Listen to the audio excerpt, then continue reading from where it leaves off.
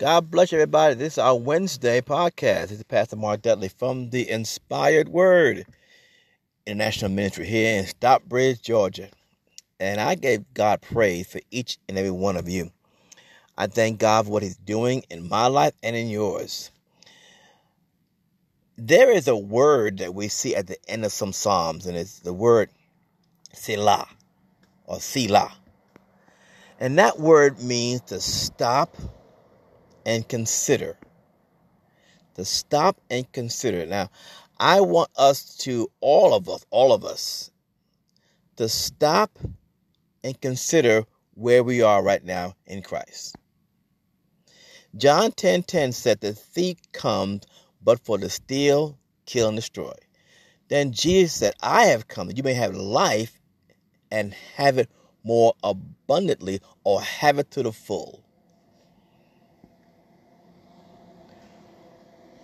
Stop and consider, am I living the abundant or full life of God in my everyday activities? Am I living in the fullness of who I am in Christ? Am I living in the fullness of joy, peace, love, temperance, self-control? Stop and consider that. Then stop making excuses for your self-limiting beliefs. Remember when they went to the promised land and sent the spies out? And they came back and said, everything God said is in the land. But we saw giants. And we were like grasshoppers in their sight. And we were like grasshoppers in our own sight. They never spoke to any giant. But what they saw determined their fate. Your self-limiting beliefs is stopping you from living the abundant life that Jesus came that we may have and have to the full. Stop and consider. Stop making excuses for your sin. Stop making excuses for your presumptuous sin, the sins you know you should not do or should not say or should not think. Yes, I said sin. Oh my God. I said the bad word that we don't hear no out in church no more. Stop making excuses for your sin. Stop trying to reason with God. I'm going to sin that grace may abound. So God, I'm going to keep on sinning. You may forgive me and forgive me and forgive me and forgive me. You're playing in a dangerous game. Don't take the grace of God to that degree. Be not deceived. God not mocked.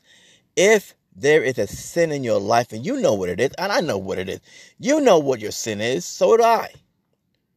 Why make excuses for it? Stop and consider. This sin in my life is causing me to spend days or hours in self-guilt and self-condemnation. Who wants that? Who wants to live the whole day guilty of what they did and know you shouldn't have done it or said it or thought it? Stop and consider. Stop and consider all the excuses you don't put up before God. Say, God, I wish I can do. I know you second, but Lord, I have enough money. My credit's bad. I got no support. I had all these issues, personal issues. I think I shared with you on one Instagram post how we got to celebrate our uniqueness. I stutter sometimes. Sometimes I mumble when I talk.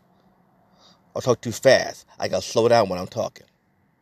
I manage my imperfection, but I don't let my imperfection stop me from doing the perfect will of God. And we know God will always take an imperfect vessel to do His perfect will. So that's no excuse. Stop and consider for a moment how much time you do all the talking when you're praying, and God is standing with His arms folded and said, when you finish, let me know. Let me know when you finish praying and trying to be all spiritual, and let me say a few words to you, okay? Stop and consider how much time you spend in the Word and in prayer and meditating on the Word and in personal praise and worship. It amazes me how People spend all week in prayer and praise, worship, meditating, and they come to church Sunday morning and become judge, jury, and executioner. From 11 o'clock to 2 p.m. They judge, criticize, ostracize anybody who walks through the door of the house of God. Not their house, but the house of God. Stop and consider how we treat each other. Because you're my brother, you're my sister in Christ, I'm not going to allow anyone to disrespect you. Oh, no. I'm not going to allow the media or anyone else to turn my love for you. I'm not going to allow religious people to determine how much I'm going to pray for you. Well, don't pray for her because her tithing is not good. Whatever. Don't pray for him. He got a stingy spirit. Show me the word that says stingy spirit. Nowhere in there. As a man or woman, purpose in their heart, soul, let them give. Don't give grudgingly or out of necessity, out of manipulation. One crazy pastor, thank God I left, told me, Mark, you will sow a seed today. I didn't. Not going to force me to do anything. But I'm not going to judge you based on that. How much you put in, what you don't put in, when you put it in. I don't care about that. I love you just as Christ loved me. Well, they sinned last night. So did I. And stop and consider how we treat each other. Because how you treat each other is how God's going to treat you.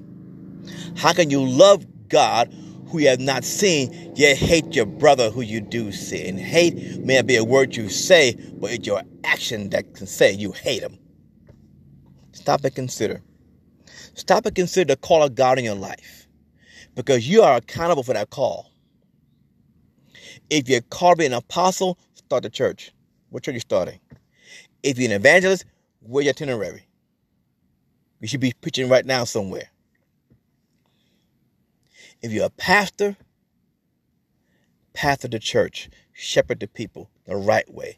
If you're a prophet, speak what thus saith the Lord. If you're a teacher, study to show yourself approved unto God, a workman that need not to be ashamed, rightly dividing the word of truth. Stop and consider the call, the cost of the oil on your life.